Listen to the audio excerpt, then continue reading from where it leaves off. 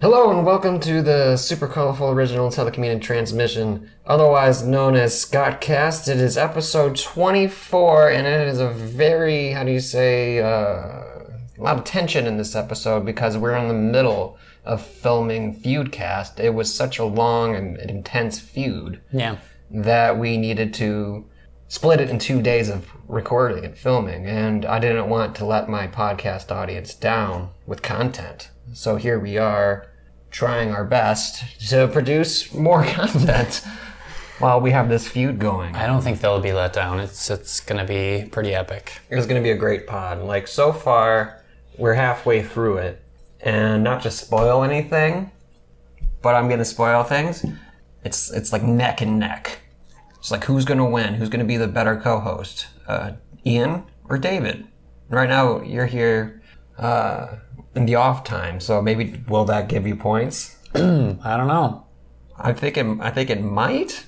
You gonna pull a Hogwarts at the end there? Maybe it might do some Hogwarts points. Some magic bonus points at the end. Yeah, like how Dumbledore, every time Slytherin would win, Dumbledore, but then Harry showed up. So we're gonna give him literally the amount of points it would take to win this cup or whatever. That's my strategy. Sucking up. Quantity over quality. Quantity over quality. You know, a lot of people have that strategy in life. It's all about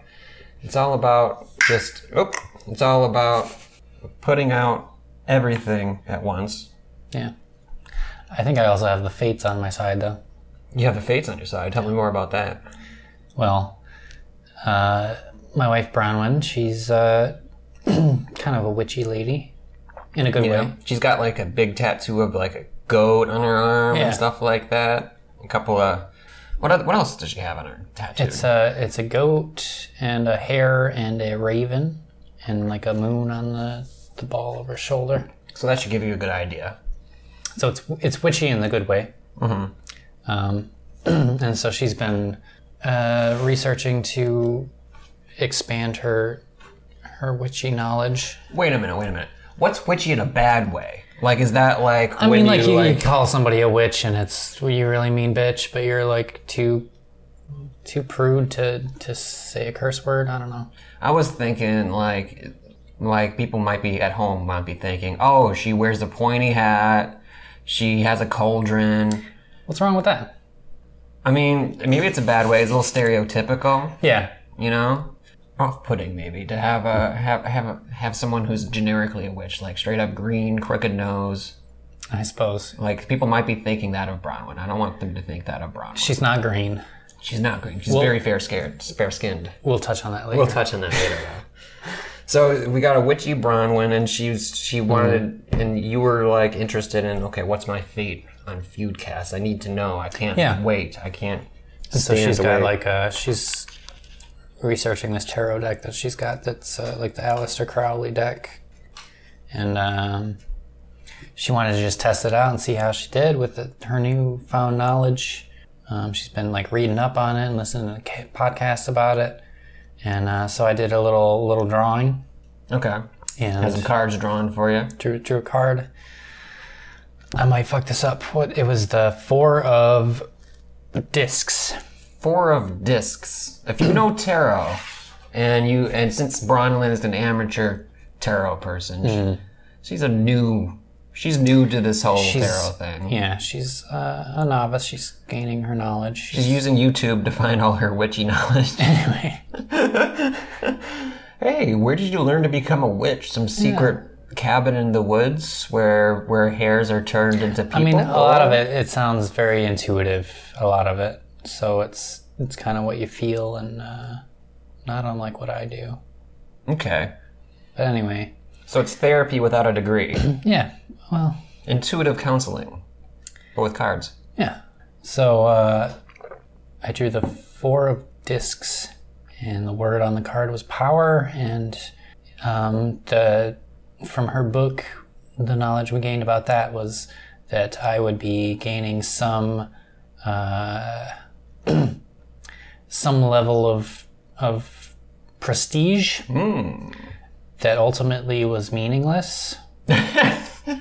So it's pretty much in the bag that you're going to win Feudcast. I was like, well, what could that be? Oh, Scottcast. So yeah. Exactly. Well, there you go. That's a weight off your shoulders, isn't it? Like, you're going to come into Feudcast on Sunday, like, swinging because you know whatever you throw, it's going to land. Yeah. I'm excited. I'm excited for the podcast. I was worried I might have to eat some bugs or something. Weird. Right. Like a water bug. That's the stake that we've decided for Feudcast. If the winner is going to be crowned best co-host, and the loser is going to have to eat a water bug. Yeah. Like in Joe Rogan's Fear Factor. Like they always make people eat disgusting things. And we want to be the best podcast, and I'm not going to let Joe Rogan corner the market on making people eat weird things. Yeah. So we're gonna make the loser of Feudcast eat a weird thing. And that was kind of the positive punishment thing you were talking about on the last cast we did. But as a clinical professional, I also know that punishment is not the best way to get someone to alter their behavior. But it's the funnest way. Don't you agree? If you were on the giving end, yeah. Yeah. Or the viewing end. Well, what are you telling me that I would be the one who needs correcting? I'm doing pretty good. I've got my own podcast. It's also important to have incentives for the ones who are succeeding. And that'll also motivate the loser, Dave. So David might come out of this with all of this positive punishment we're giving him. Yeah. He might come out of this like a really good podcaster. He might, yeah. Like, he might have a podcast that's better than ours, given all the punishment, where, like, especially if this tarot reading is accurate, he's got a tidal wave of punishment coming his way.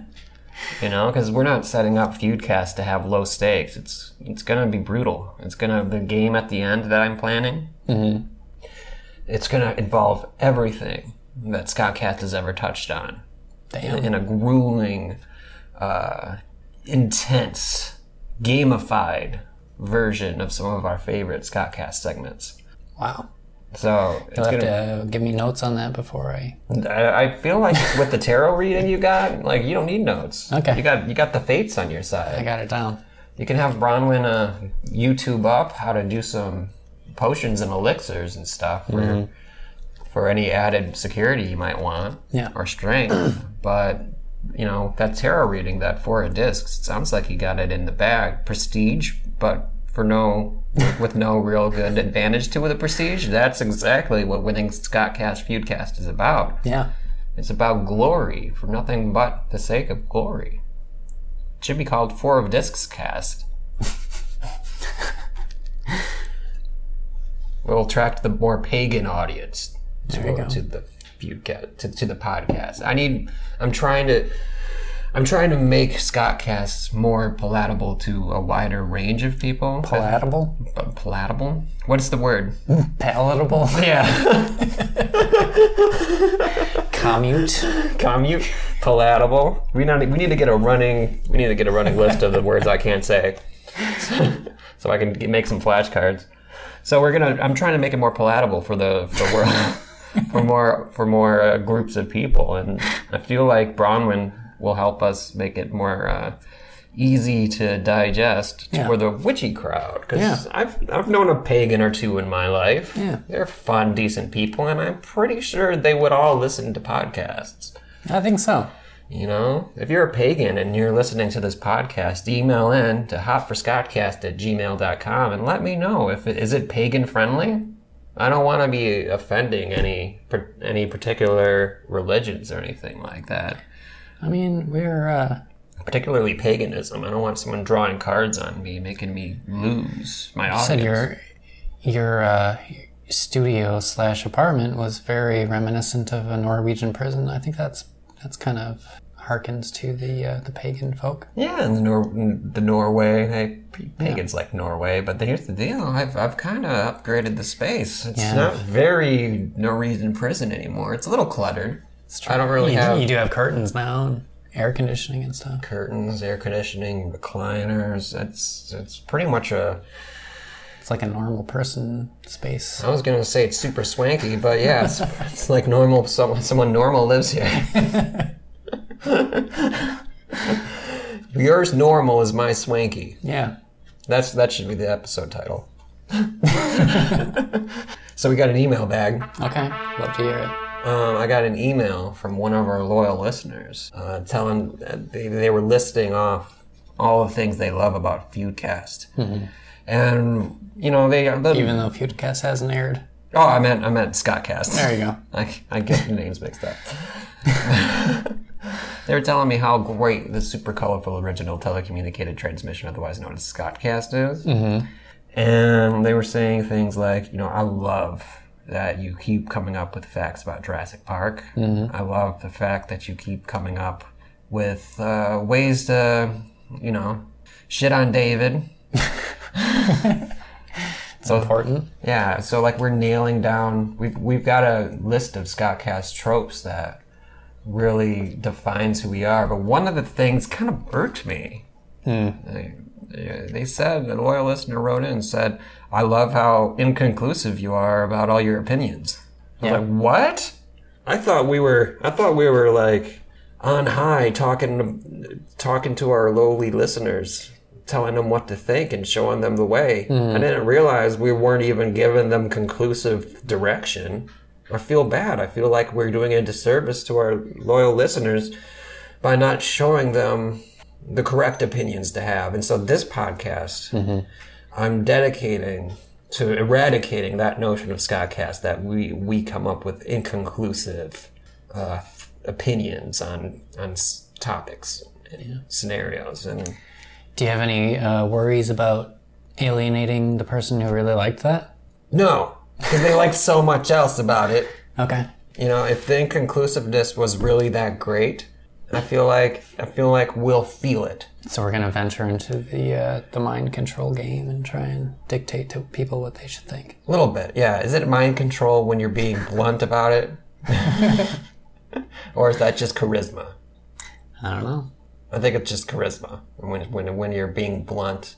I think if we were going around coming up with a bunch of inconclusive opinions about the topics, and expecting someone to go one way or the other, that's brainwashing. That's mind control. Which, by allowing the other person to have their opinion about it?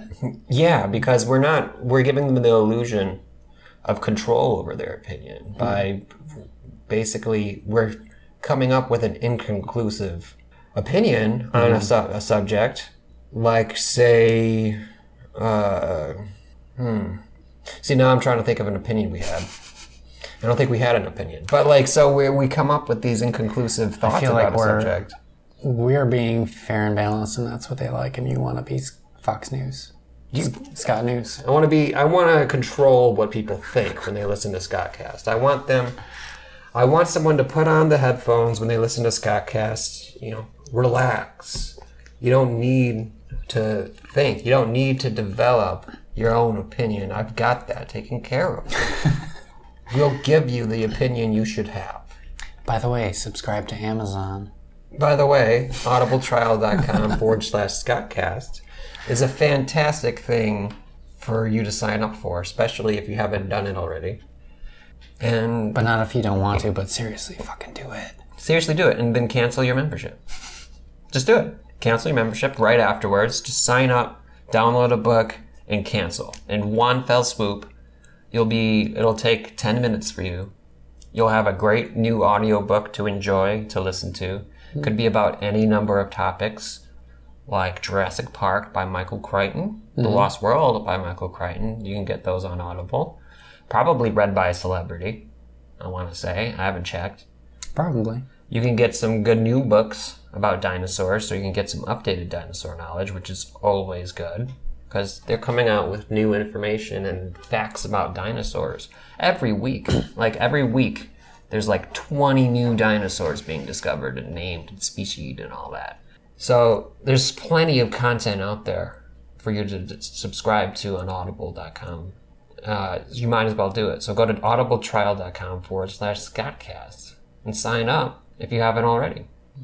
If you're listening to this still, and you haven't signed up for audibletrial.com/ScottCast, well, keep listening, because I'd prefer you to listen to this, really. I don't need you listening to some other stuffy person just reading whatever crap that they got thrown in front of them for a paycheck, when you could be listening to direct passion and empathy and expertise. We don't speak for paychecks. We don't speak for paychecks, and that's quite obvious given how many people did not sign up for audibletrial.com/ScottCast. So, please sign up for that in your off time and your non-Scottcast time to fill up the hours while you wait for Feudcast and you wait for the weekly pod to drop. You know, because we are a kind pod. We are. We're a kind pod. We give you the opinions you should have so that you have a better life. Better living through podcasting is what I always say. Like every day I've said that so far. Starting today. Yeah, starting today. That's going to be my motto. I'm going to wake up better living through podcasting. And I'm going to put on a podcast, probably my own podcast. Take a listen. See how good I am. I like a good ego stroking once in a while. You know, and Scottcast is great for that. Yeah. You know, I bring in my smart friends to talk to, and they say things that are smart and true and correct. And I say things that are passionate and energetic and inspiring. And we combine them. And we create entertainment that cannot be beat by any medium. Yeah. Film, music, literature, all of these pale in comparison to the super colorful original telecommunicated transmission on the West known as Scottcast. Precisely. Yeah. And then sometimes you have Dave on too. And then sometimes you have Dave. Sometimes we gotta fill in the time, you know. Sometimes Ian's sick. Sometimes we gotta fill it in with David. Sometimes we gotta fill it in with my cat. Sometimes it's just me talking. And I do want special guests. I don't want people to be afraid to be like, Scott, I've got some crap I want to promote. Can I go on Scottcast and talk with you a little bit and have a pod with you? And like, yeah, you could definitely come on. You can come on with me. You can come on with me and Ian. You can come on... probably not David. David's hard to peg on. And you won't get a word in. So if you really want to promote something, come on the podcast with me or Ian, or me and Ian. Mm-hmm. And come on, just email hopperscottcast@gmail.com if you want to be a guest, and I'll look and see if you're cool enough. Yeah. Because we're not going to just accept willy-nilly anybody who wants to be a guest.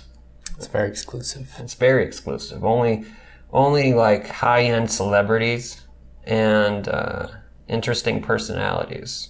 Only those two kinds of people. Yeah. No weird mixture of the two. Mm-hmm. So if you're a high-end personality high-end celebrity with an interesting personality, that's almost overkill. Like, you gotta dull it down so that I'm the one who looks better. That's the one rule. And if you're on Scottcast, you gotta make sure Scott looks good. That's why Kyle's cast was only 8 minutes, because he was like... Yeah, he started going crazy. He started dropping knowledge. And like, I had to be like, whoa, if we keep going with this, people are going to want Kyle Cast. And they're not going to listen to Scottcast anymore. I got to cut this. So yeah, listen to Scottcast, get your audibletrial.com going, and enjoy. Yeah.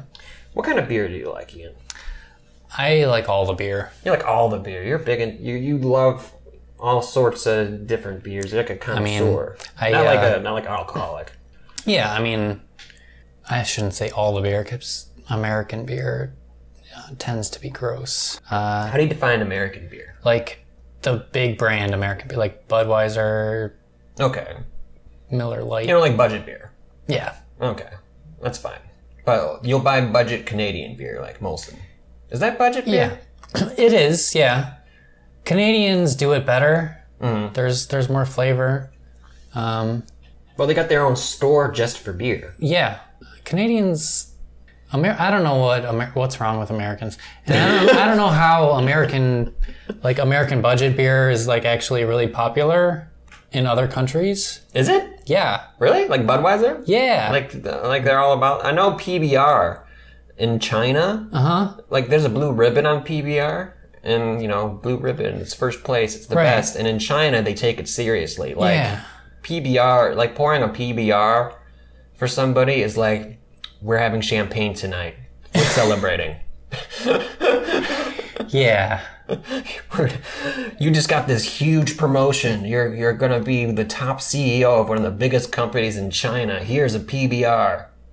It's kind of how it is over there. And over here, it's just what hipsters drink when they're poor. Right. Yeah. I don't understand that. I mean, I'll go there if I have to. Okay. But American craft beer is damn good. I mean, you can, especially in Michigan. Michigan's like, I don't know why, but this is like a hub of craft beer in America. Michigan and Colorado are like both pretty big beer producing states. Yeah, my brother, he grew up raised in Michigan. He went to college in Kalamazoo, moved to Nebraska right underneath Colorado, and with all that influence, guess what he did? Started a brewery. There you go. He's got his own brewery. He's trying to bring that quality thing to a rural town, which is a fine mission in itself. Yeah. So, I like these beers. I like a lot of these craft beers. I'm not a big beer guy, but I think I've discovered that I cannot have a certain kind of beer. I can't have IPAs anymore. And it's not because I go crazy drinking them. Like, I had a couple IPAs just this week. I had like 3 or 4, right? Not bad, not crazy. I wasn't like slurring speech and throwing bottles at people. Yeah. I had my clothes on the whole time. Everyone thought I was a delight.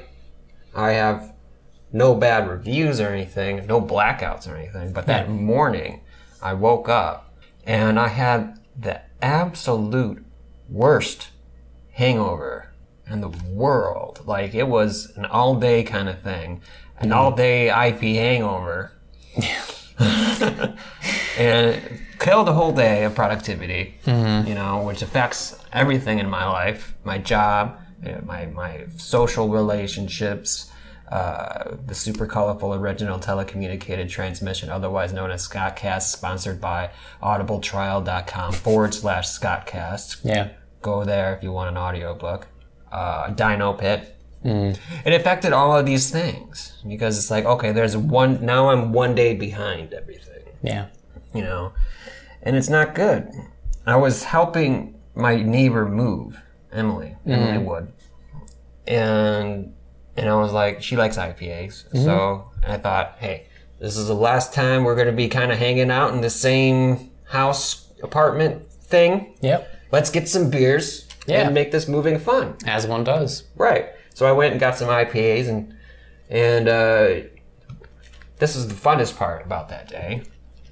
I had the genius idea. She was moving, and she was like not touching her drink because she was too busy putting things in boxes, stuff like that.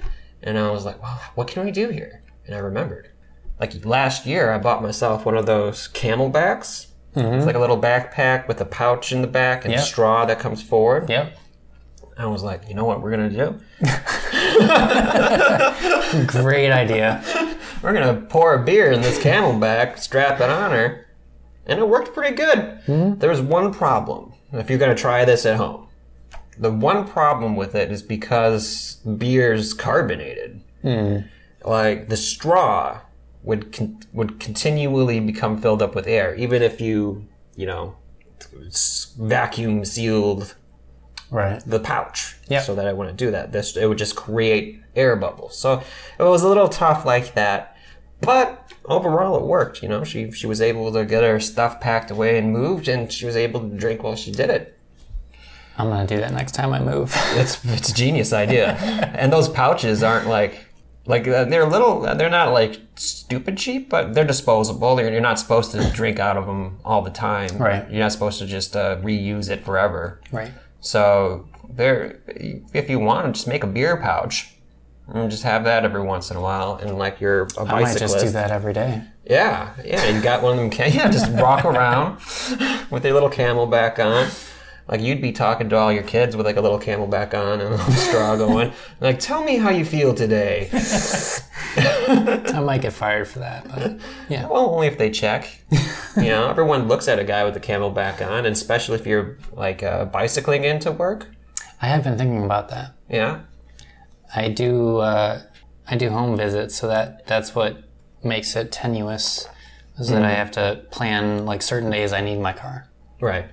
But yeah, I mean, well, also I like a day like today, it's kind of balls hot out. Yeah, it's like 90 degrees, 95 or something. 98 degrees. Yeah. So like those certain Michigan days where it's like 70 and like no humidity and no rain and I don't have to need my car. I'm gonna bike to work. That's a lot of that's a lot of prerequisites there, but So like 3 days a year I'm gonna bike to work. right. So you need to get yourself a Camelback. And what you can do is you can have a Camelback and you can, for the ride there, have a pouch of water, Yes. but also keep a pouch of beer in there for when the kids get a little tough. For the ride back, And whiskey doesn't have carbonation, so you could go whiskey. that would be a bad idea. For the ride back, I'm like a block and a half away from Motor City Brewery. That's what's up. So yeah, fill up your pouch. Buy a couple pints and just dump it in there. And Yeah. okay, see you guys. And like if it's a brewery, just have them go from tap to pouch. Yeah. Tap to pouch. You don't need to bother. You can be there's- better for the environment. So long as there's no sanitary concerns, yeah. I'm thinking we need to start selling branded pouches, alcohol pouches. Scott Cast booze pouch. For when you need your hands, but you also need your booze. Yeah. You pour the booze in there, and it's specially formulated or designed for boozing while on the move. Booze on the move with Scott Cast pouches. Can you get pulled over for... I know You can it bicyclist. has happened that like bicyclists can get ticketed for operating under the influence. Drunken bicycling. Yeah. But I feel like Midtown is pretty good for that now because they have... I don't know if you've been like that area lately, but they made it so that you got your 2 car lanes, one in each direction, and then there's a parking lane, and then there's the bike lane. So the bicyclists they're riding in the road, but they're not really in the road. They're they have that- there's a layer of protection from parked cars. Right. Maybe it'll be good. I don't think it'll change the laws any about being drunk and operating a human-powered vehicle. I don't know how shouldn't strict be- they are about that. Yeah, I don't think cops are trained to spot Especially, drunken like- bicyclists. From work to home, I would just be getting drunk as I'm arriving home. Okay, well that's perfect. Honey, I'm home. Whip those tarot cards out. We got a Scott Cast coming up. Want to see how it goes. Am I going to be famous tomorrow? Let me know. So anyway, that was a huge tangent. That was a huge You were tangent. talking about moving your friend up. Yeah, I was moving my friend up and we had the Camelback and I was drinking these IPAs. And I had maybe 3 or 4 and that's what caused this hangover, which is crazy for me because I can drink I can drink the same amount liquid of whiskey and be fine the next day. Like sprightly, up and at 'em. Hello, Kyle. Pet, pet, pet. I'm off to work in my other room, but still. Yeah. And I'm fine. I'm like, there's no headache, there's no sickness, there's no whatever, and it's fine. But with IPAs, it's all out the window, apparently. There's some chemistry in me. So here's this to start off the conclusive Scott Cast. Okay. I can't drink IPAs. Period. It's done. Me and IPAs, I love you IPAs. You're all good. Two Hearted Ale was probably my first IPA I've ever had from Bell's. Good old Michigan beer like we were talking about. Yeah. And, can't drink it anymore. All Day IPA, maybe? Because it's got a lower alcohol content, like you were saying. It's designed to go all day, which is it's a strange branding strategy. Drink this all day. And I might, maybe my inclusion in the cast is what's making us so non-committal, because I'm gonna refute. Maybe that is true. It was mentioned in that inconclusive email that it might be because we're talking with you, and you always have this rational, balanced look at things. Yeah. Where, like you're saying, like I remember you're saying in the other pod, that everybody has a bit of good, everybody has a bit of dark in them. Yeah. And I'm like, oh, well, what can I do with that? and so what are you going to say about this? Do you think I shouldn't ban IPAs for my life? Because I think with the degree... I think IPAs are tricky. Okay, what's the trick? Because there's so much hops, they were designed to... hops were used as kind of a preservative, right? So it's India Pale Ale because that's what they drank from the trip from like European nations around all the way to India on the spice route. Right. It lasted longer. You could get there and you could drink your beer. All day. All day. But also, that level of hops and that bitterness, it masks a lot of the nuances of the beer.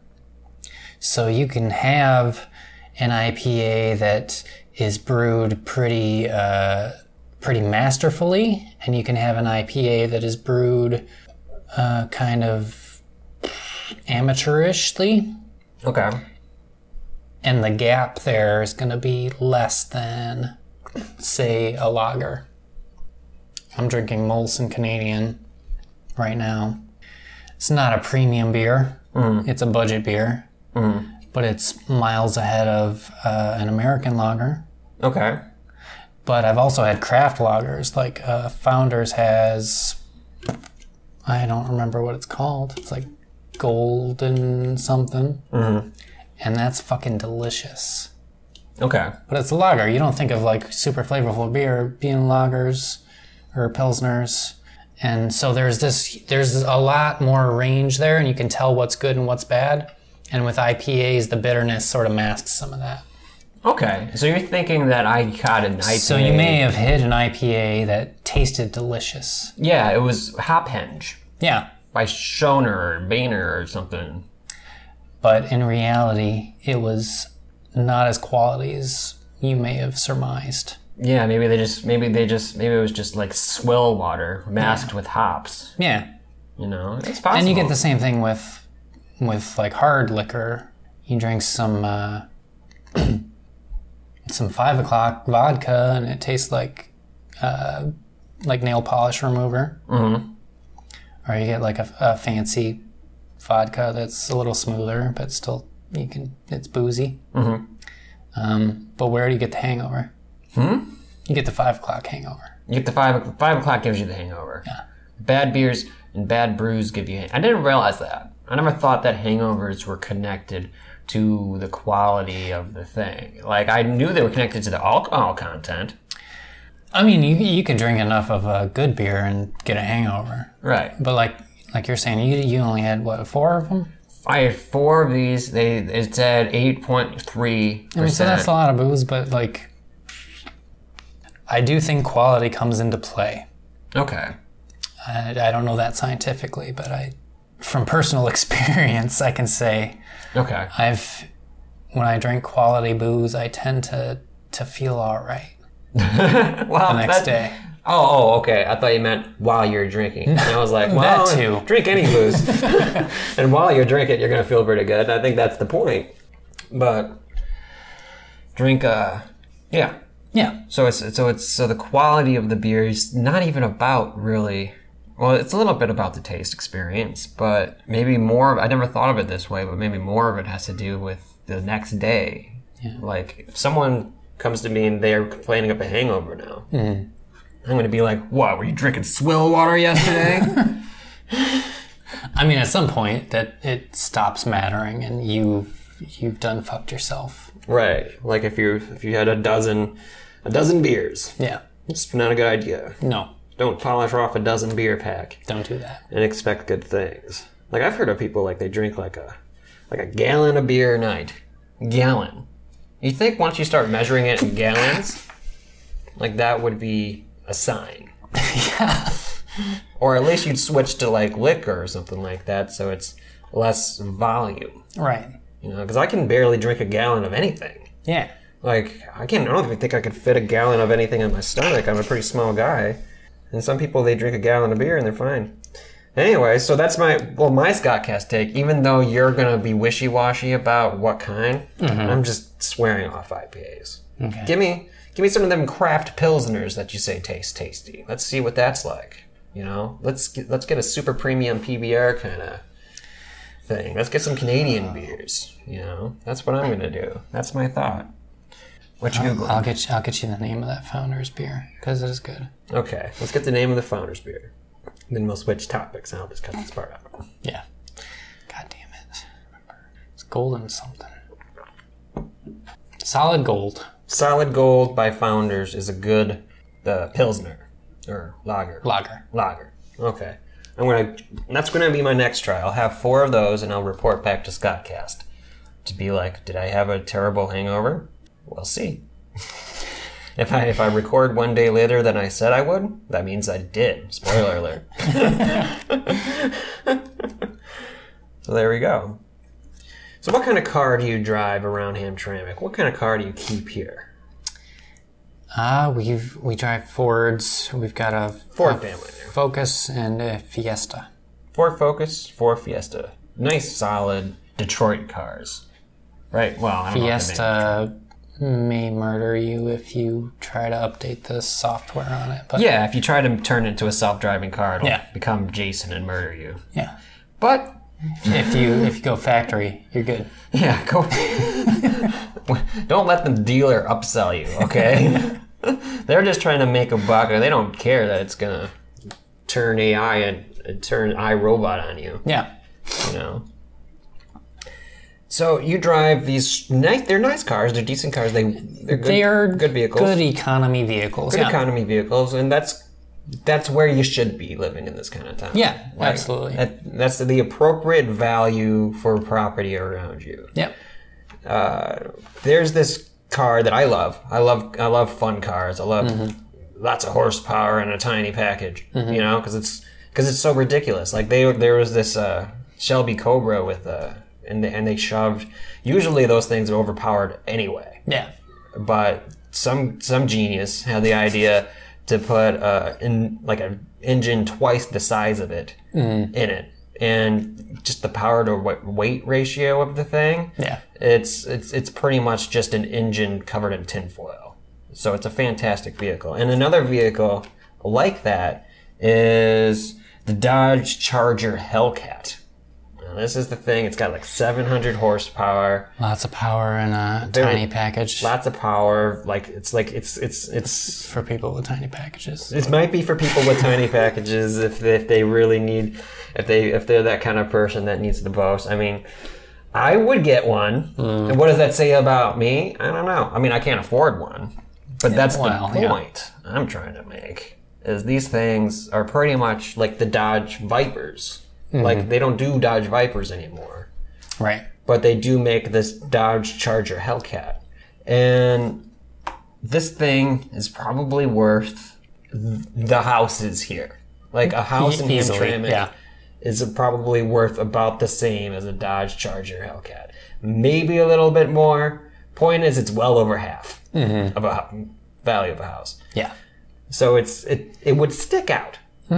Now, I was on the Facebook the other day, and there's this Facebook group called I Love Hamtramck. It's where all the Hamtramck news gets posted. Yeah. And someone posted a surveillance security footage of a guy getting into one of these Charger Hellcats. So apparently he owns a Hellcat, and he lives in Hamtramck, which is a town with houses very close together, a lot of one-way streets, and everyone parks on the road. Yeah. Just in the open. And he gets in. Well, there's like 4 people who have garages. There's like 4 garages in Hamtramck. I've seen a couple of them. And if you have a garage in Hamtramck, it probably goes out to the alley. Yep. And if you're driving in the alley, good luck with your suspension. Yes. Because you'll drive down the alley one day and you'll start falling. And 10 minutes later, you'll hit the bottom of the pothole. So it's just a weird place to have a Hellcat. A nice car, yeah. It's a really weird place to have a car like that. And broad daylight security footage. A guy gets in his Hellcat, and I guess he's doesn't drive off right away, clearly. He must be futzing around with a cell phone trying to get GPS directions or put on his Spotify playlist, listen to the brand new Florence and the Machine album or something. I don't know what he's doing. And this white Jeep comes up, sneaks right up, and a guy comes up, clearly armed, like taps on the window. Guy gets out, guy gets in, drives off. They both drive off. And this guy just pretty much looks exactly like me. Like lanky, skinny, gangly, nerdy little white dude. Yeah. Just stands there with his arms outstretched like, what's going on? Why would that happen? You just got carjacked, son. Yes. Even just the engine in that car is worth like a salary of most people in this town. Mm-hmm. Just the engine is like a year's salary. And so it's like, that's my question. And that's the definitive Scott Cass take, is not that we support Grand Theft Auto, but you if you're gonna have a car like that, move somewhere where there are other cars like that, so that at the very least, the chances that you will get singled out or divided amongst all the fancy cars in the area. Yeah. Don't be buying a Hellcat. Don't go buying a Shelby freaking Cobra. Don't go buying a frickin' Viper and thinking the best place to keep it is outside on a one-lane street in plain view of the world. You know, sounds like a lot of in victim the middle of blame Detroit. in there. You know, and like Hamtramck is not a big crime-ridden city. No, it's not. It's like I walk in these streets all the time. I've never had a problem in any way. But you're kind of asking for it when you do that. And besides, a car like that needs to be kept inside. It's a nice car. You don't want the elements attacking it. In Michigan, particularly. Yeah. Michigan will destroy a car just for being outside. Indeed. And here these people are putting in like $100,000 cars. Just hanging out. So what I'm saying is I hope you got insurance, dude. Hope it covers that. And get yourself a Fiesta. And don't get the options. That's what's up. Don't get the AI options. That's the Scott Cass take. Do you agree with that Scott Cass take? I know you were a little iffy on IPAs being no good for me, but do you agree you should not have a I agree. Hellcat in If you Hamtramck? live in Hamtramck, you should have a shitty car. Or an economy car. An economy car. Yeah. Not too shitty. Yeah, like my Nitro, it's an okay car. Right now it's really bad. It needs work. It needs transmission work, it needs brake work, and it's missing a door handle. But Yeah, it blends in. it should be. Yeah, you don't wanna stand out. That much. You don't want to stand out by a difference of about $80,000. Your car should not be more than a quarter of the value of your home. Is that like, did you pull that figure out of the air, or is that Yes, like a finance I figure? just pulled it out of the air. Okay. Because I know like people have like these finance recommendations, like but, your rent but- shouldn't be more than a third. Like, I don't know. I mean, there's probably homes that are worth over $100,000 here, but you think of like, I don't know. I would guesstimate the average home value around here is less than $100,000. It's probably 80. I wouldn't say 80, that's a little low. But I know like, I mean, they've gone up. They used to be like Oh, yeah. 40, 50. Oh, like yeah. just years ago. oh yeah. What are the definitive takes we had here? We were definitively saying because of tarot that you're probably going to win Scott Cass Feudcast. That's pretty definitive. That's Yeah. pretty definitive.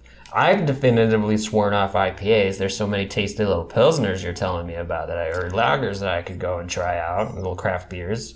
And I don't like drinking a lot of beer at once. It's too filling. So why have IPAs when I know at least some of them are going to be masked and like little time bombs like, oh, is this a bad one? Is this a good one? I don't know. It costs a lot.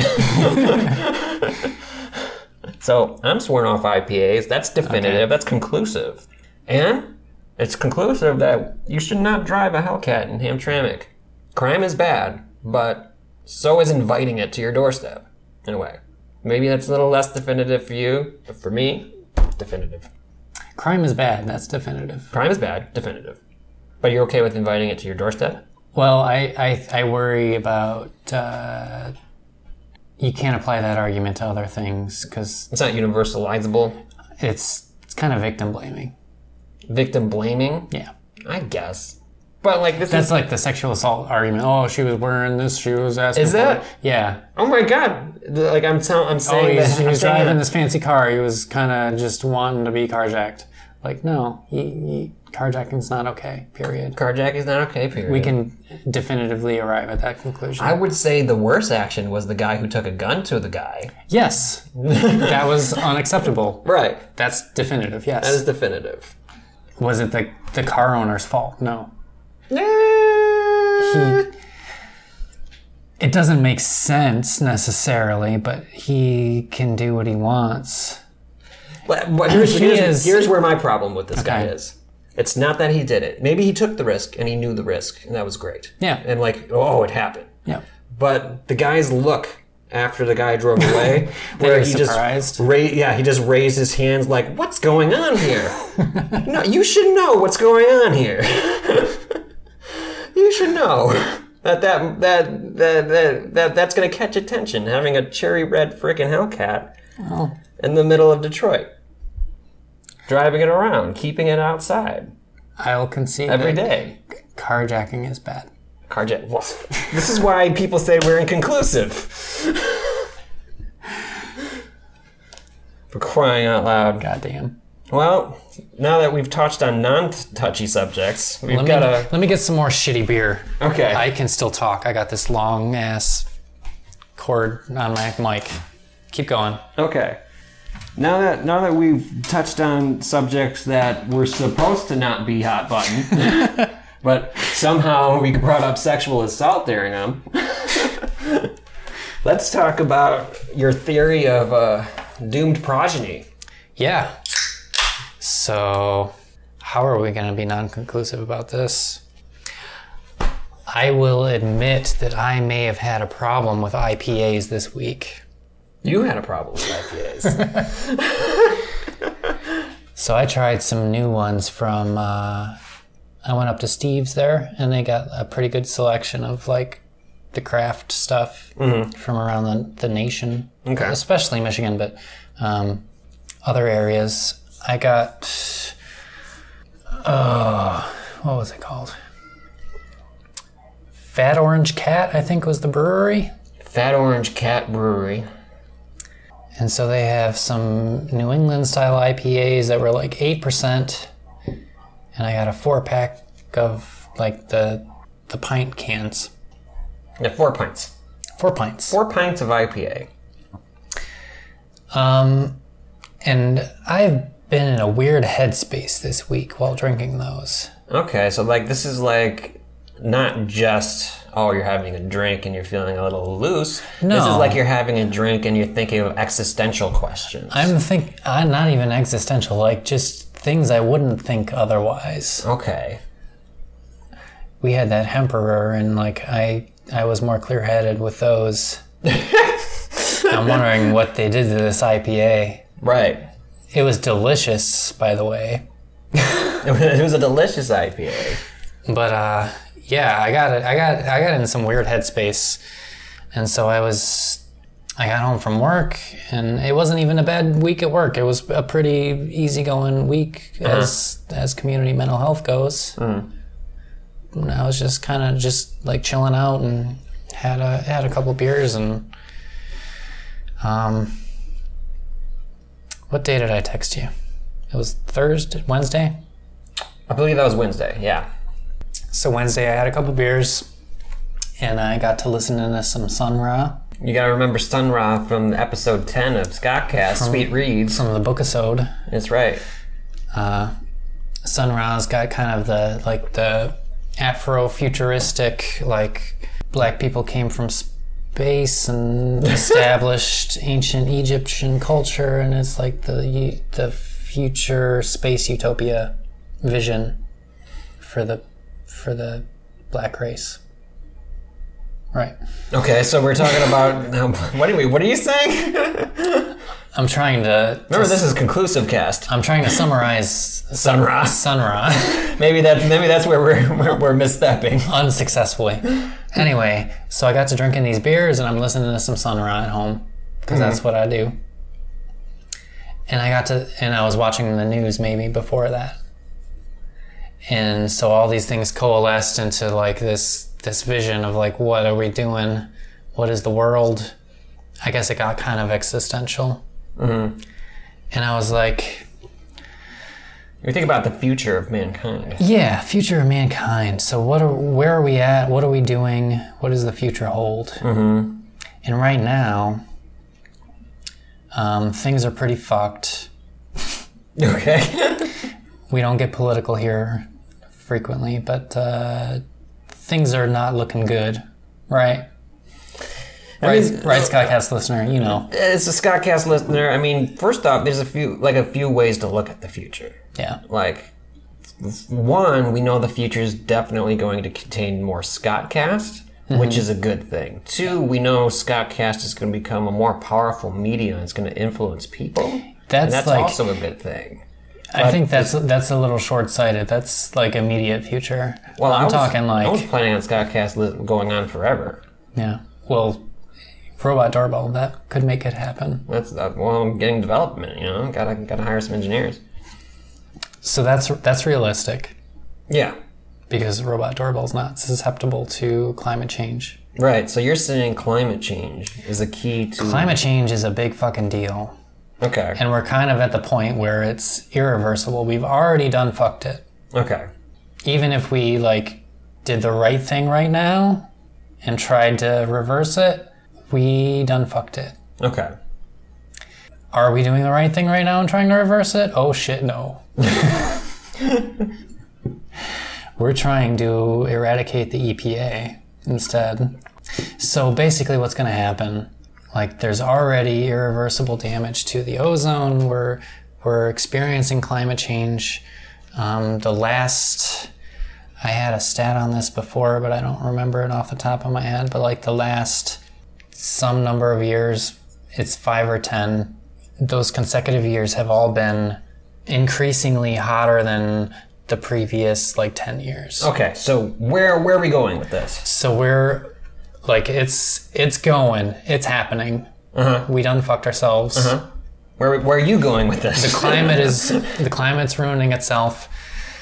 From an evolutionary standpoint, darker skinned folk are going to fare better than us lighter skinned folk. Right, because when you're lily white like I am, yeah. You go outside for 5 minutes, you get sun poisoning. Yeah. So, and we talked earlier about my witchy wife and her fair skin. That's right. Like our offspring are gonna die of skin cancer probably. Just immediately. If you've ever seen a pastier white couple, and like how white could our children be? They'll be translucent. Yeah, you pretty much their organs are going to burn in the sun. Yeah, you guys are pretty much set up for success in any other century. But right now, yeah, our offspring are not going to fare well. So I was thinking, like, what's the future going to be? White people who've historically had the advantage because of racist policies. We're gonna die off pretty fast, I think. Okay, so your offspring are doomed to be eradicated by radiation. It's going to be advantageous to have more melanin.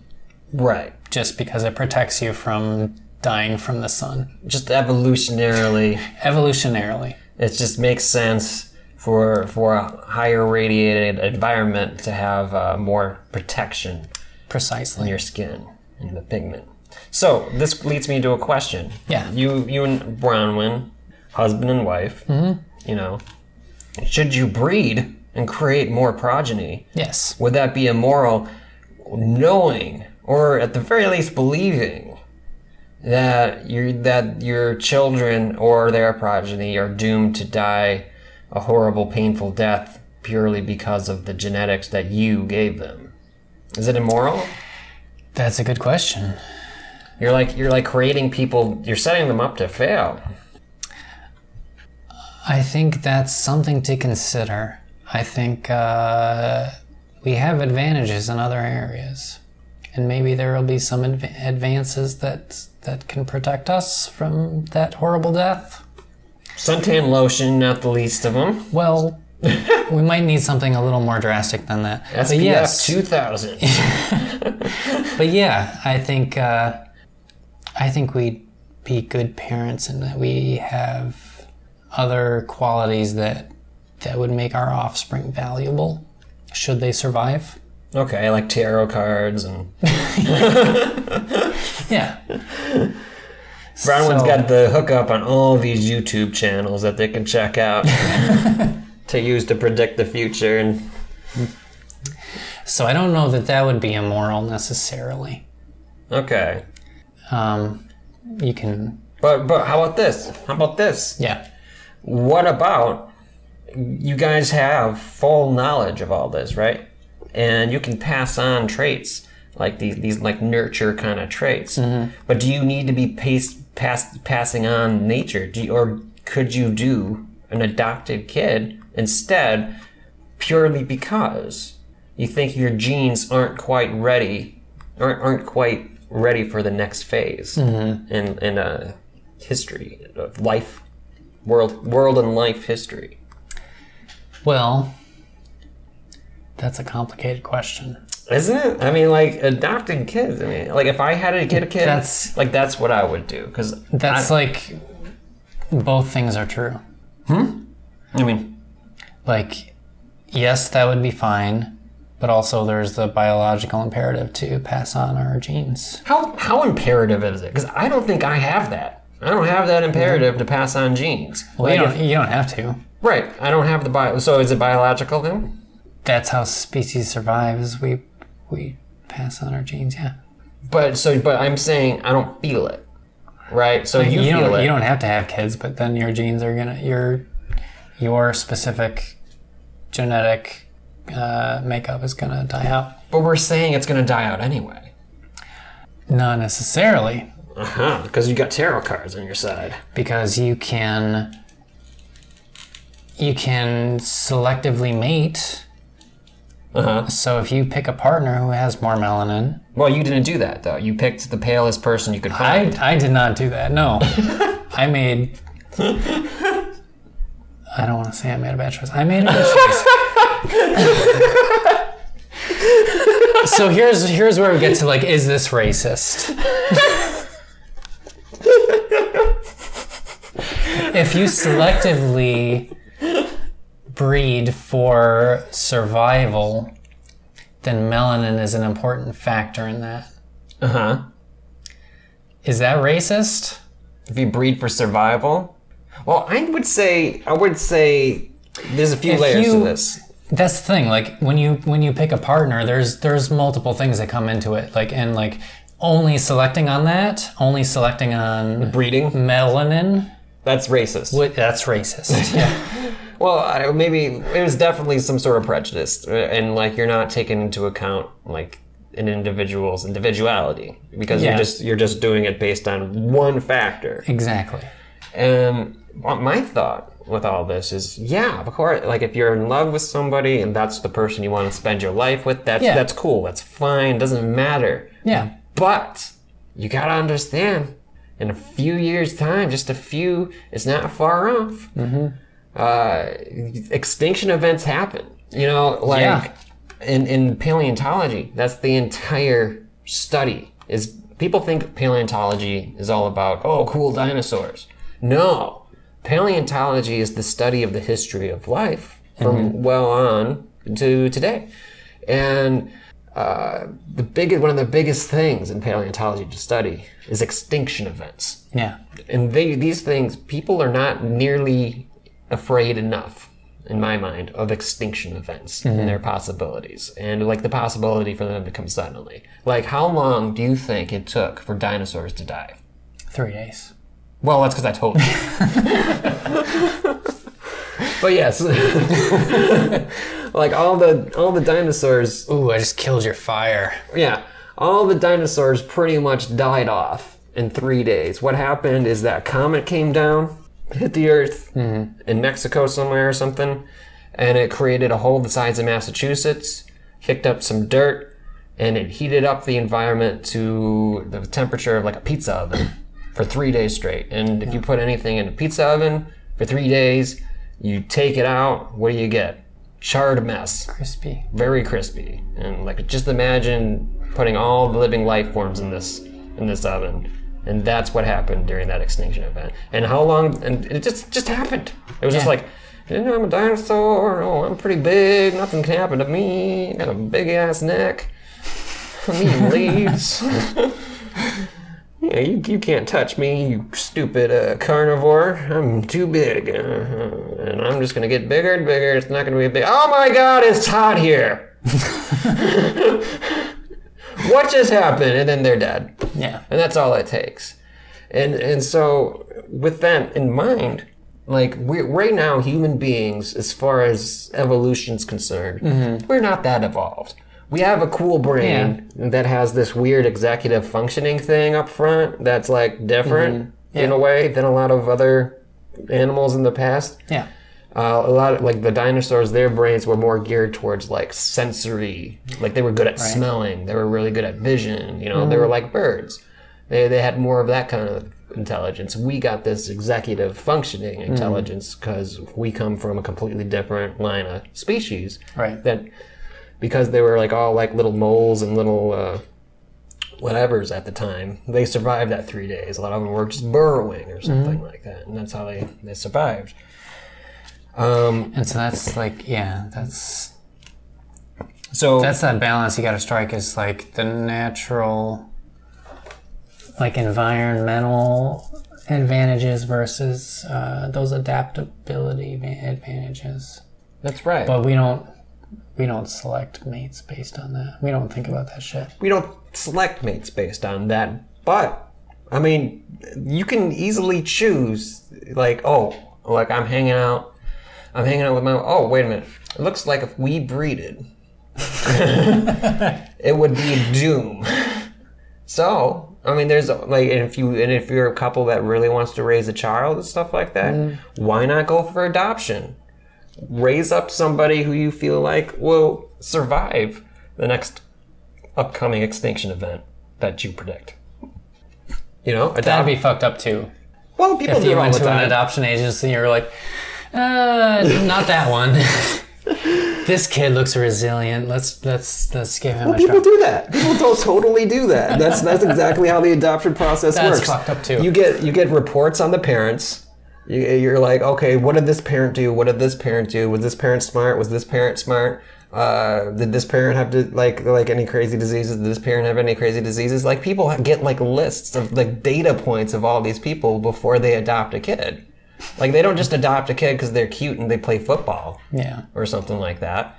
They adopt based on like these like data sheets of biological information, and so like you might as well take into account the next extinction event if you're taking into account whether they can earn a PhD.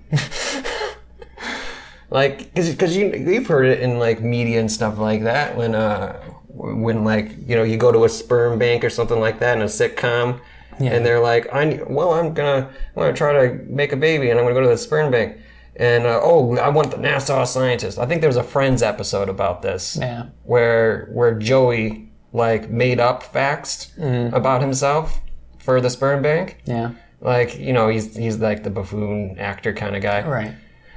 And he makes up a bunch of facts about himself, like, I was an astronaut. I was all these things. You know, I was a PhD earning football playing astronaut. Yeah, who earned a Nobel Prize, and I'm giving away my genes. And so like, people do that. That is a thing.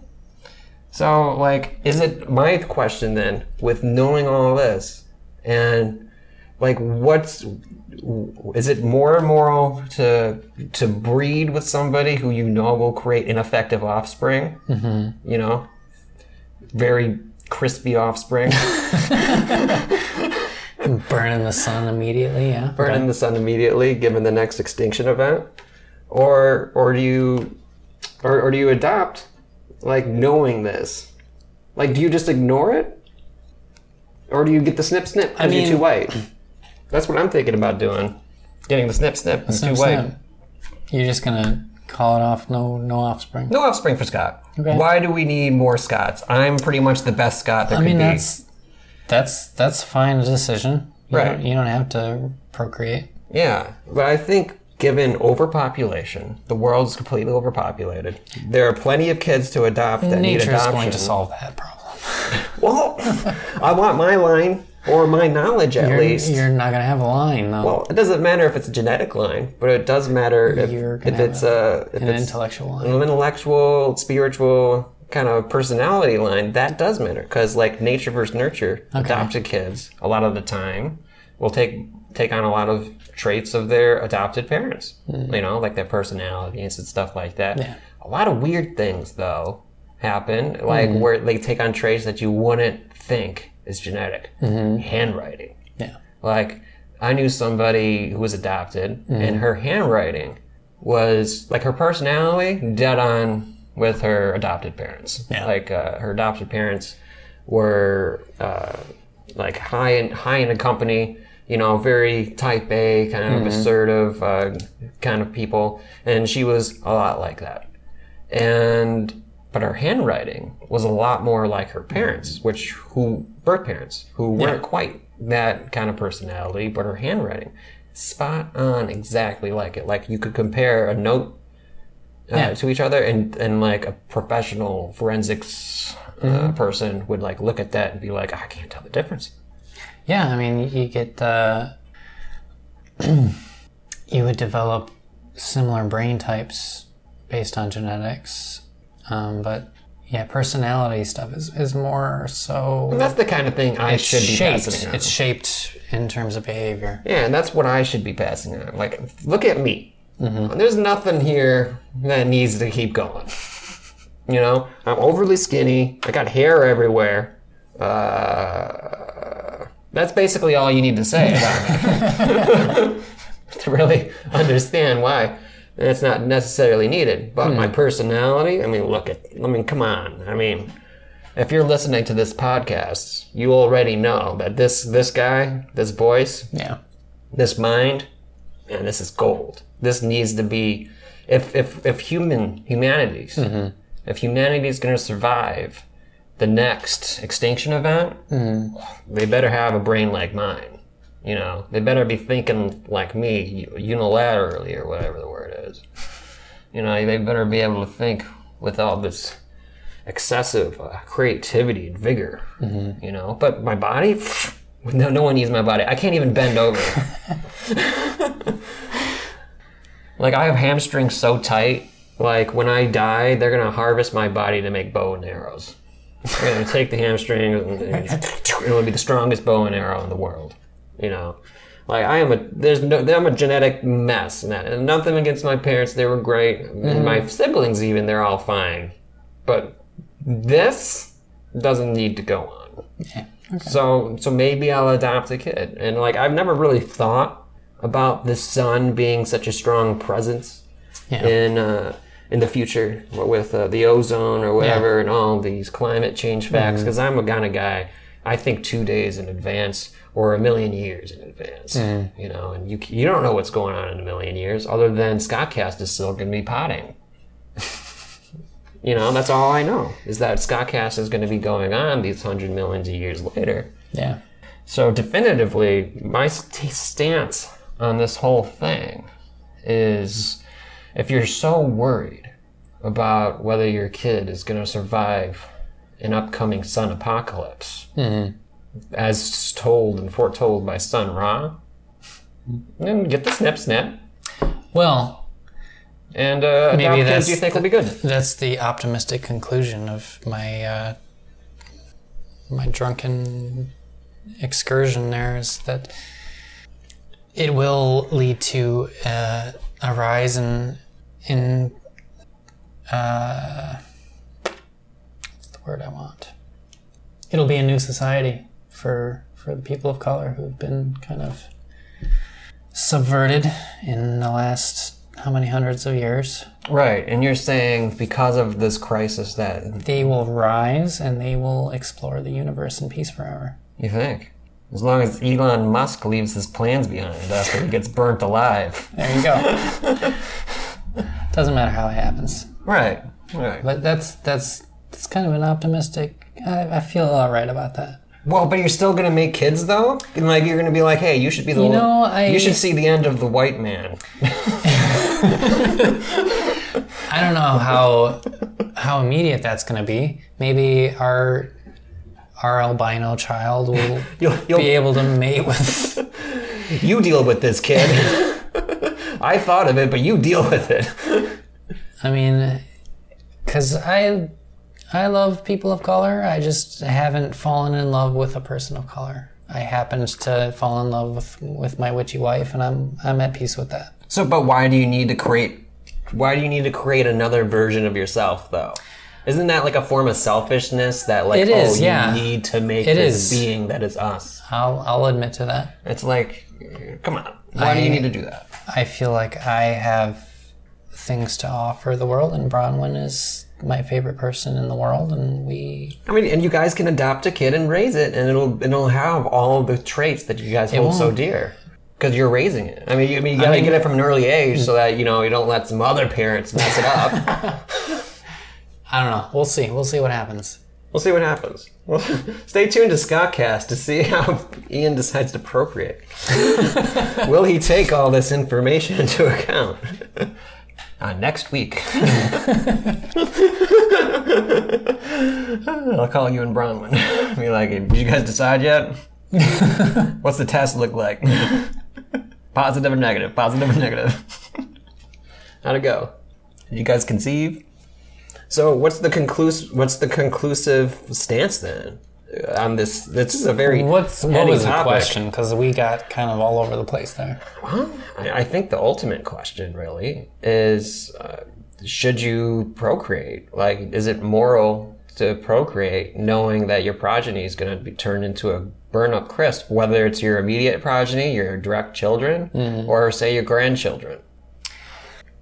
I don't know if morality comes into play when it comes to that. Why? Why is that the edge?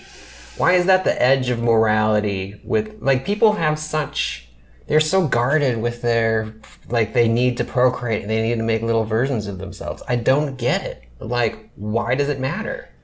Why does it matter that your kid looks like you? Definitively, in 1 billion years, the sun's going to explode. Okay, so we have 1 billion years to write.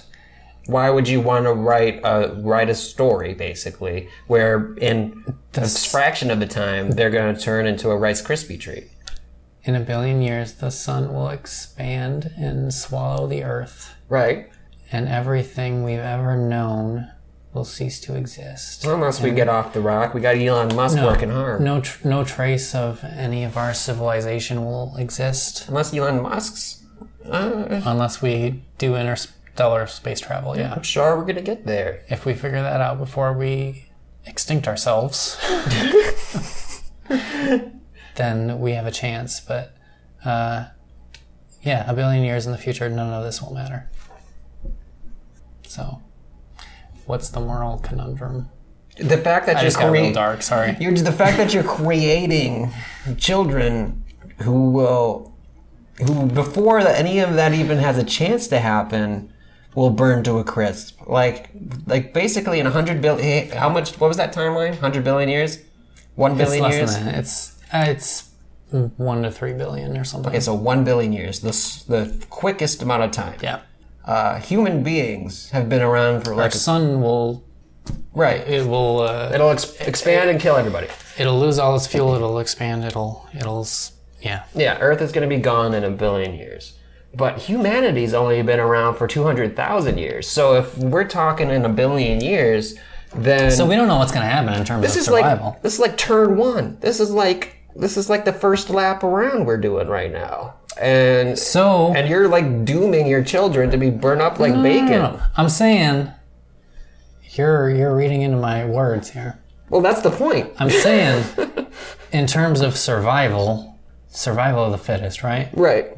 The most moral thing to do would be the societally least moral thing to do. It would be to fuck everybody. Was like literally have sex with everyone. Okay. make as many progeny as you can. The most mixed gene pool. I don't agree with that either. Overpopulation will mess things up. Gum up the works. It depends. What scope are we looking at? What do you mean, if we're looking like long-term evolution, you want to spread your seed. You want to make as many offspring as possible. Based on my projections of what's happening with the ecology, you may have better luck with folks with more melanin. Right, because the sun is not going to explode, but it's going to be... It's going to give us cancer, probably. So you need to have the tools to live in that environment. And melanin is one of those tools. But yeah, in terms of like what's moral? What are we talking about moral? Is like the survival of the species? I mean, like here, there's a few layers. I mean, I don't think... Survival of your specific genes? I don't think any of that's specifically moral. I think survival of your specific genes, that's totally not moral because there's so many dead ends in terms of that. There's so many people who never have kids. There's so many people who never spread their seed in that kind of way, and that's no big deal. But there's also... So you're saying, like, procreation at all is immoral? You're saying we should just die. We should just give up. I'm saying we're the first species in existence, in life's existence, that on record, in the fossil record, and any record that has the ability to comprehend, okay, we are on this point in the evolutionary plane. We're at this, the dinosaurs were over here. This is what happened to them. And so we have this knowledge. Now, what do we do with this knowledge? Well, okay, let's curate ourselves to be better fit to face our upcoming challenges and stuff like that. So, is it immoral? Here's the question. Is eugenics immoral?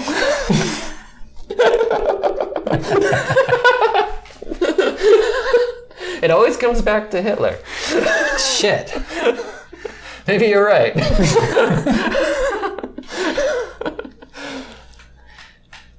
I mean, yes and no. I think no, you're right. I think we're dealing with a few different topics. I think eugenics is bad. Eugenics is pretty bad. I think even if you're...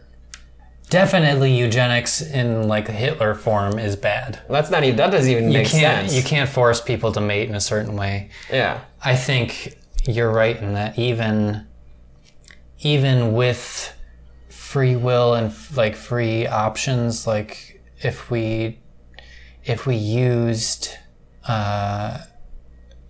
genetic viability as a test, like there's there's a commission like formed by the government that's like, you know what, if you were like, you and I could mate and our offspring would be more likely to survive in these projected circumstances. That's pretty fucked up still too. Yeah. So I think nobody should mate. Because the future doesn't look great. And we've got plenty of people. At some point, I think we should clone. Everything's going to be destroyed. Oh. And then all this will matter. I think we should just do what you want. Fuck who you want. I'm all for a Brave New World style. Free love. Just do... Oh, not free. What do you... Like, you keep giving up on the topic. Like, you keep giving up on... Well, no. I free love in that, like, you should follow your heart. Like, I chose Bronwyn as my partner, and I didn't think about potential extinction events when I did that. I just, like, we had a connection, and I stand by that. Well, that's great. And you should stand by, like, your social connections and stuff like that. But why does that necessitate that you're allowed to create progeny? Only because the only reason that, like, this is even, like, bad is because it's like, who gets to decide, right? Yeah. It's such a nebulous topic. It's like there's no single authority over who I've- decides who can breed. That's ridiculous. I've cursed my parents for their decision to make me. That's what everyone says. It's like, how did he even choose to live? But But here we are thinking like we're that's- creating these blessed creations. You know, good things happened though. Good things do happen. It worked out. Mm-hmm. I'm kind of glad I'm here now. I've reached that conclusion myself. So, hey. But then again, we haven't faced the extinction event yet. Well, extinction event's going to happen pretty rapidly, so I don't think there'll be much blame to go around there. Well, it's not always like a 3-day affair. Like Oh. the Permian extinction event, what happened there is Siberia. Like, you know how there's volcanoes. Yeah. Volcanoes are caused by, because there's magma underneath all the dirt and whatnot in the earth. And volcanoes are caused by little offshoots where there's a Buildup hole. of pressure. Buildup of pressure, and boom, and it all comes out. Yep. What happened during the Permian extinction event, where it was basically the entirety of Siberia became a lava field. Like there was a crack open in the crust or something, and the whole thing was just lava. And yeah, it sucked to be on the lava because you got burnt alive. But also, That's a large space, too. yeah, and lava gives off noxious gases. Yeah. So what happened there was the entire Earth was poisoned slowly. So it's not always quick. You know, sometimes it's Well, what's the as word? someone who's been poisoned slowly in their car, Yeah, well, that wasn't that slow. I mean, you catch on that it's happening, but when it hits you, you don't realize it. Well, that's carbon monoxide poisoning. Who knows what Siberia volcanic land poisoning I is couldn't like. tell you about that. Me neither. I have never been poisoned by a continent before. So, we have... This was a quite... We're rocking the fuck out of that. How long do we have to go here? Oh, we're about done. I mean, I guess we covered all we the... have stuff to go? No, we kind of covered everything. Okay. We're an hour and a half in. Yeah. And what's our conclusion regarding eugenics? Our conclusion regarding eugenics is it's a touchy subject. There's a lot of people who have talked about eugenics in the past who had no business talking eugenics, and they've totally ruined Oh, man. the field. Eugenics is bad. Eugenics is bad. It's been ruined. Like, because you would think it would be logical to, like, as a species to like band together and be like, okay, how should we proceed given that we know there's an extinction event coming up? Yeah. Should we build bunkers? I mean, at the very least, we should be building bunkers, right? Some sort of underground society. You don't know because you don't know what's going to happen. You don't know what the event's going to be. Well, like we're all pretty much banking on it being the sun's gonna bake us alive, right? Probably. But, I mean, we're already seeing all sorts of adverse weather events that are happening because of global warming. True. And like all the extinction events that I've heard of in my mind, well, which is two. The Permian and the one that wiped out the dinosaurs. Mm-hmm. Both of those you could live through if you create an underground mole society. Yeah. Because that's how mammals lived. Yeah. Through the Permian and through the dinosaurs extinction. Is a lot of them were like little underground creatures that were able to insulate themselves from the terribleness that was going on outside. You know? So that's what I'm saying. Like, there's no telling that Brahman and I's offspring wouldn't survive if we I think burrowed underground. We would probably be kind of all right. Yeah, I think, okay, that's my conclusion. That's the Scottcast conclusion, is that... Because okay, once we reemerge, it's going to be like Ice Age, and then we're most adapted. because Hitler is bad. Yeah. Because Hitler is bad, there cannot be some decree saying who can breed with who. Agreed. And you should not be selecting your... Fuck who you want. Do what you want. Basically. Like, no, not fuck who you want. There should be some consent. Yeah. Fuck who will consent to fuck you. Be consensual. So we can't touch that subject. Yeah.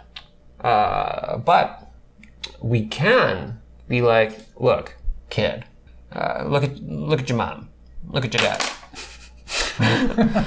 you can see the organs working inside of us because our skin is so translucent. Like you can see like the veins and the muscles and the organs pumping and moving because we're so translucent. That means the sun can attack us. You know what that means, kid? Your first gift is a shovel. You're learning how to dig. You're learning how to live underground. You're gonna be mole boy. Like that's like as a parent. Like if I was a parent of a super pale kid, that's what I would be doing. I'd be like, look, kid. This is your passion. Okay. You don't have room to podcast. You don't have room to play guitar. You don't have room to develop any kind of hobbies. You have room to create bunkers. So what you're saying is I'm going to create the only people that are going to survive through any extinction event. And they are going to end up ruling the world. Yeah. From underground. They're going to be the lizard people Illuminati of the future. Yeah, I knew I was going to get there. Because they're going to be all pale and like they're going to be blind because like when you live underground for millions of years, like you lose sight and you lose all melanin because there's no need for melanin when you live in a bunker or living in an underground everyone's society. just going to have rickets. You just turn into naked mole rat people.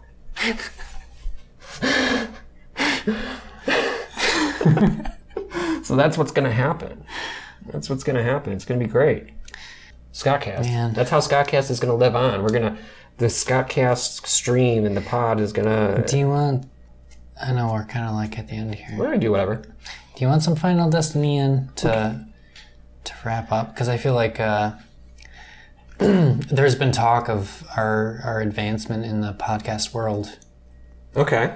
And I've made it clear that fame is not I mean, you're pretty much already famous. It's not an aspiration of mine. Not an aspiration. So if we get too famous, I might walk away. You're gonna bounce. But I don't want to put these Final Destinians to waste. Okay, so you wanna give our podcast audience maybe final Destinian. I don't know. I mean, if we get super famous tomorrow. I mean, it's kind of your call. It's your cast. Let's do it. Let's do a final Destinian.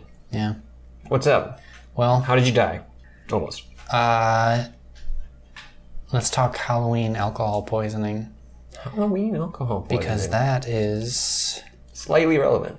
It's kind of apropos. We talked a lot about IPAs. We talked a lot about hangovers and stuff today. So let's read about a time you made unwise decisions with alcohol during Halloween. I'm sure this is a subject that a lot of Scottcast listeners can relate to. Yeah. Like Halloween is kind of the time to make these kind of bad decisions. So this was Halloween 2008.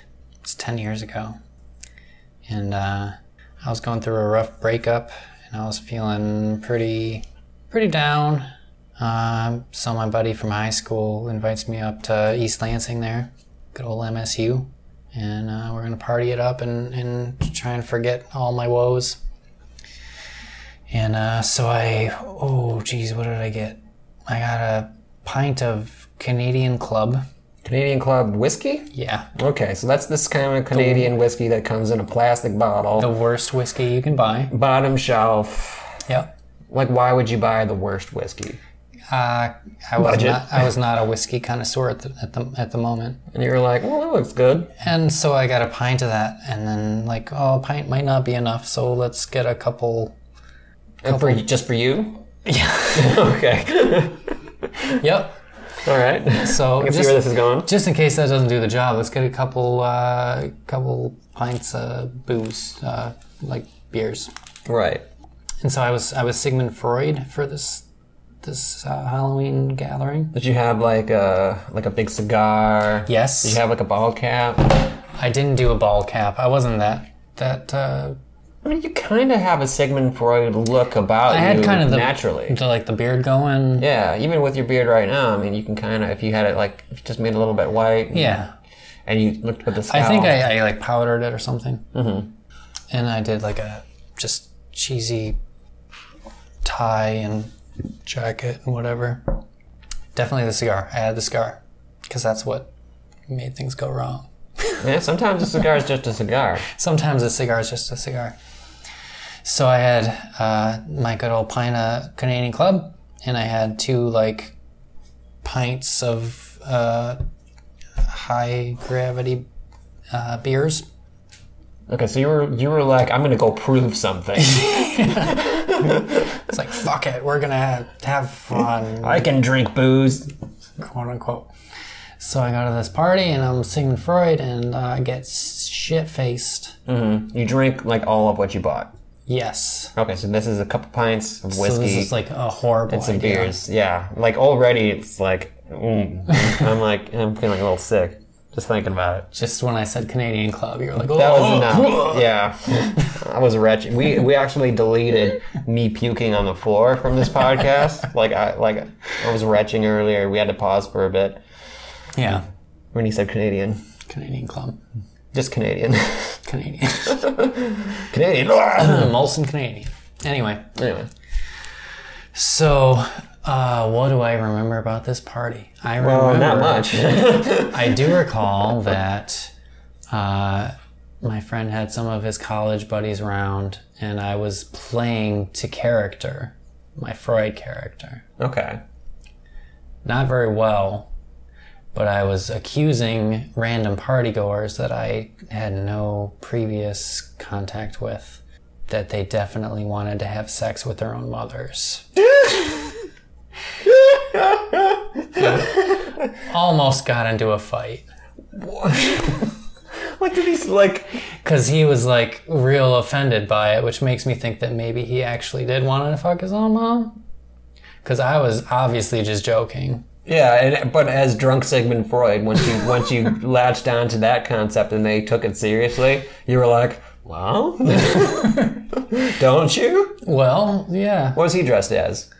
I don't recall. Oh, okay. Like a pirate? Something like that. Okay. So I remember almost getting into a fight, and then... What year was this? 2008. Okay. It was 10 years ago. And then I don't remember much until I was vomiting off the balcony. Before I vomited off the balcony, I smoked my cigar. That was the problem. Well, in addition to all the I would say that's the trigger. That was the trigger. That was the hair trigger and a trigger that was going to get pulled anyway. The trigger event was... Yeah. If I did not smoke that cigar, I probably would have just passed out and maybe vomited later. But I vomited immediately off of the balcony. And then furthermore in the bedroom into a trash bag for like 2 hours. Good Lord, that sounds like my hangover after 2 IPAs. Yeah. So, if I had not stayed conscious or had people to watch over me, I might have died of alcohol poisoning, but I survived. The reason that is apropos is because Bronwyn had a near-death experience that same night. Whoa! That is some witchy stuff right there. Is that how you two got together? Like she did some spell? A vehicular accident. Her friend was driving and going too fast into a construction zone, and the lane ended, and she swerved, and they flipped. And the car was like fucked. Like it looked like they should have died. But she survived. Nary a scratch? She got a good concussion. She has some scars from it. Like her arm where her tattoo is, so you can't tell now, but she's got like glass cutter, and her head she's got glass stuff. So she was real fucked up that night as well. And then, but not like the way you were fucked up. Different ways. Mine was probably preferable to hers. Yours was a fun. You got to tell someone that they were about to do their mom. You were like, you know what? You should probably try it. I mean, it seems like something you really want in your life. What was that, like a matrosexual? That person could have murdered me that night easily. So maybe that's another level. I don't know. Well, yeah, you were leaning over a balcony for 2 hours. And they were pissed at me for accusing them of wanting to have... and of course with their mother. Yeah. An Oedipal... Were they Oedipus? That would have been an Oedipal thing, yeah. Were they dressed as Oedipus? That would have been great. Because if they were, they should not have been pissed. Right. That's like you're asking for. No, it was something dumb, like a pirate. I don't remember. Okay. Captain Oedipus. Yeah. They call me Captain Jack Oedipus. So yeah, and then 2 months later we met and fell in love. 2 months later, huh? Yeah. And so, like, she was still She probably still had some fuzziness. major scarring. That's what she fuzziness. She had. It sounds like you both were probably a little fuzzy at the time of meeting. And you guys both came to and realized it was all cool. Yeah. And you were like, you know what? I don't believe the sun's going to explode later. Do you? I don't either. Let's get together. And maybe we'll create beautiful, translucent children who will create a mole society. There you go. That would be great. I would love a Ian Dixon society. We didn't plan it out that way, but would you populate a mole population? Like if there was like someone was coming door to door, and well, maybe not door to door. That seems like a janky way to recruit people. But if someone was like being somehow invited you in a way that was not like a Jehovah's Witness. Yeah, not like a Jehovah's Witness, like going around recruiting people for a mole society. But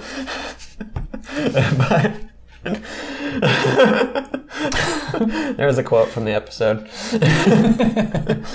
But like, if someone came around, like Elon Musk, and was like, you know what, space, it's probably not a good idea, but you know what's a better idea?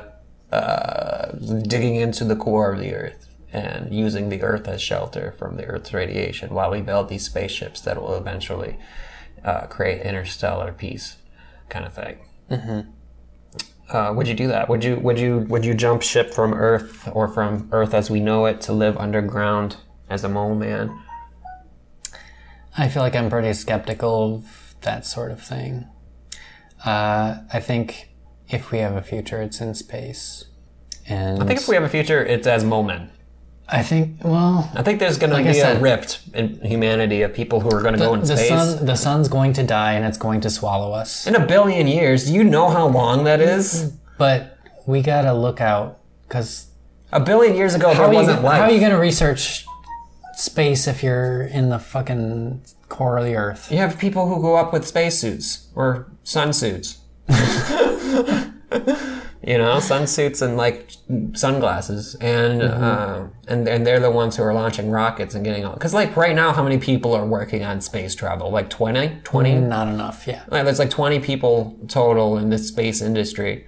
So it's like, yeah, we can have a team of 20 people up on the surface launching rockets and being like, did that go off well? I don't know. Did you see it? Where'd it land? Like, we can have those people up there while the mole society continues to thrive. Because we've got horticulture, you know? We've got How are the mole people going to survive? Like, what are they eating? We've got people. I mean, if people can grow weed in a basement, we can grow crops in an underground cavern, you know? And like being so close to the Earth's core, all that molten lava, all that heat energy, come on, all you have to do is make a well and we could have infinite energy. We won't even need nuclear fusion. We don't even need nuclear fission. The Earth's also cooling. Well, not that much. Like, not enough, like, because, like, it's super hot in the middle. Like, even if it was, like, cooling, like, in the middle, like, it wouldn't ever cool to the point where we can't drain the Earth's energy, you know, in the core. We can't do that. That's impossible. Well, we can't do that, but it's in what, 1 billion years? That's the long timeline. We'll have, Elon Musk will have saved us by then. Elon Musk and his kids. He's our savior. He's going to find all the answers, huh? Yeah, well, or his kids, or stockholders. The PayPal guy. Yeah. You know? Remember PayPal? Fuck that guy, man. Dude, the first time you made a purchase on the internet, it's because of Elon Musk. That's true. You know, so I can't deny that. If you've ever purchased something cool on the internet, like if you ever gone on eBay and got yourself a cool Riddler action figure, if you've ever gone to Amazon and bought yourself a nice book, it's because of Elon Musk and his PayPal. Speaking of opening things, do you want to crack open your Kinder Egg? I think we should wait for Feudcast. We're gonna wait. Okay. We should do it in front of. It could be a little teaser because it's got a prize in there. There's a prize in there? Okay, go get it. I didn't know there was a prize. I thought it was just chocolate. Oh no, you don't know what a Kinder Egg is? No idea what a Kinder Egg is. The fuck, man? What's a Kinder Egg? These are a little different because they're like special edition. Usually, these used to be. I don't know which one broke. This one. These are not like a thing that you can legally sell in the U.S. What? Why not? Because they're a choking hazard. Because American children are dumb as fuck. Mm-hmm. So typically they're eggs that you. It's like an Easter egg, but it's like edible. It's a chocolate egg, and there's a prize inside. Okay. But American children are stupid as fuck. And they'll eat the whole thing. They'll eat it and choke and die. Okay. So you can get these in Canada. You can also get these in Hamtramck because fuck it. Rules. You know. That's about the ethos here. These are a little different. Okay. So these aren't in halves. Maybe these are legal for actual people. This is the chocolate side. There's a little scoopy. You can scoop it out and eat it. Mm-hmm. Here's your prize. Open that up. Okay. Like, what if it's like an animal? It is a Jurassic World. It's an Ankylosaurus. It's a Jurassic World themed prize. Oh, man. Here we go. We got an Ankylosaurus. Oh, you got to form them together. You got the outer shell and you got the little skeleton. Oh my god, that's you so to build cool. Yeah, like, well, they fucked up the skeleton severely. Like, their skeleton form is like a ribcage. Yeah, it looks like a cat with a stupid thing on its tail. Like the thing about the Ankylosaurus is that, like that shell on its back, that hardcore shell, that's its skeleton. It's part of the skeleton. That's why we know what they look like, because their skeleton is preserved. Anyway, but that's cool though. That's it is fun. a cool little toy. You got a little toy. Yeah, I'm excited. Let's see what it says. It's got setup instructions. If you're that down. That's it. It's like put them together. It shows you all the ones that you can get. Nope. Gotta catch them all. It does. Yeah, they got an Apatosaurus, they got an Ankylosaurus, they got a T-Rex, a Velociraptor, a Stegosaurus, a Triceratops, and a Dimetrodon. No, Dimorphodon. I don't know what the little flying guy is actually. Okay. It's kind of screwed up. That's one of them creative license dinosaurs they did, where it's not quite like it was. There you go. In the actual life. Well, yeah, this is awesome, So man. you got a fun Thank little you. dinosaur now. Yeah. And you can eat this. This is like a. Eat this chocolate thing. It's like a. Do you ever have Dunkaroos? Do you remember those? No. It's like real, just thick frosting and chocolate bits. Okay, so it's delicious frosting It's treat. like, yeah. Awesome. Well, thank you, man. You're welcome.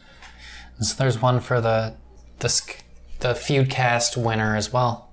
That's fantastic. Well, Which means I'll be enjoying one later. if the tarot card reading is correct, you'll be having your own little dinosaur. So, this is a fantastic episode of Scottcast. I'm going to send it to some of loyal listeners first to make sure it's not there's not too much racist. eugenics. Yeah. Not too much eugenics. And, yeah. See if we were definitive enough. Yeah, to see if we were definitive enough. We were not conclusive, according to this person, in other podcasts. But did we come up? I don't think we actually came up with much of a conclusive argument about what we should do, given an impending mass extinction. Although I'm pretty sure the mole society is a great idea, because if we can make crops underground, and we can derive energy from the molten core, it would only make sense for us to descend to the depths of the earth and become mole people. I mean, that would help us for some period of time, but I can... For 1 billion years, and then we'll have space. Well, that's the thing. Well, how do you... 1 billion years is a long time. How do you remember to go back? You just write it down. You get comfortable, and then You write it down. the sun swallows the earth. You write it down, and you make sure Elon Musk constantly has a team going upstairs. I know Elon Musk has some sort of tunnel system he's developing already. He's developing speed tunnels so people can commute between LA and San Francisco or something easily for some reason. He's big into that. Is that in space?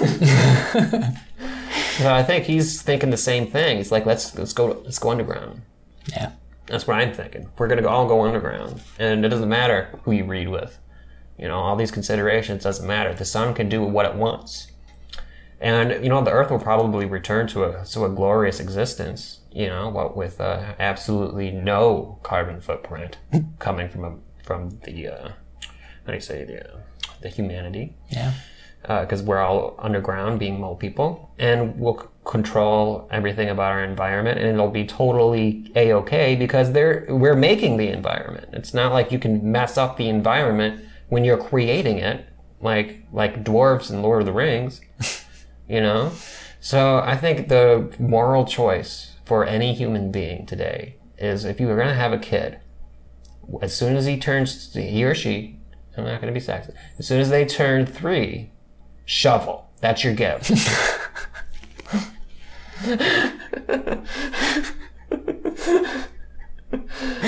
With that, I think we have a great conclusive Scottcast, and we'll email in hotforscottcast@gmail.com with your thoughts on the impending doom of humanity and whether going to space, going to the underground, or just accepting death will be good. What was that? You had to look.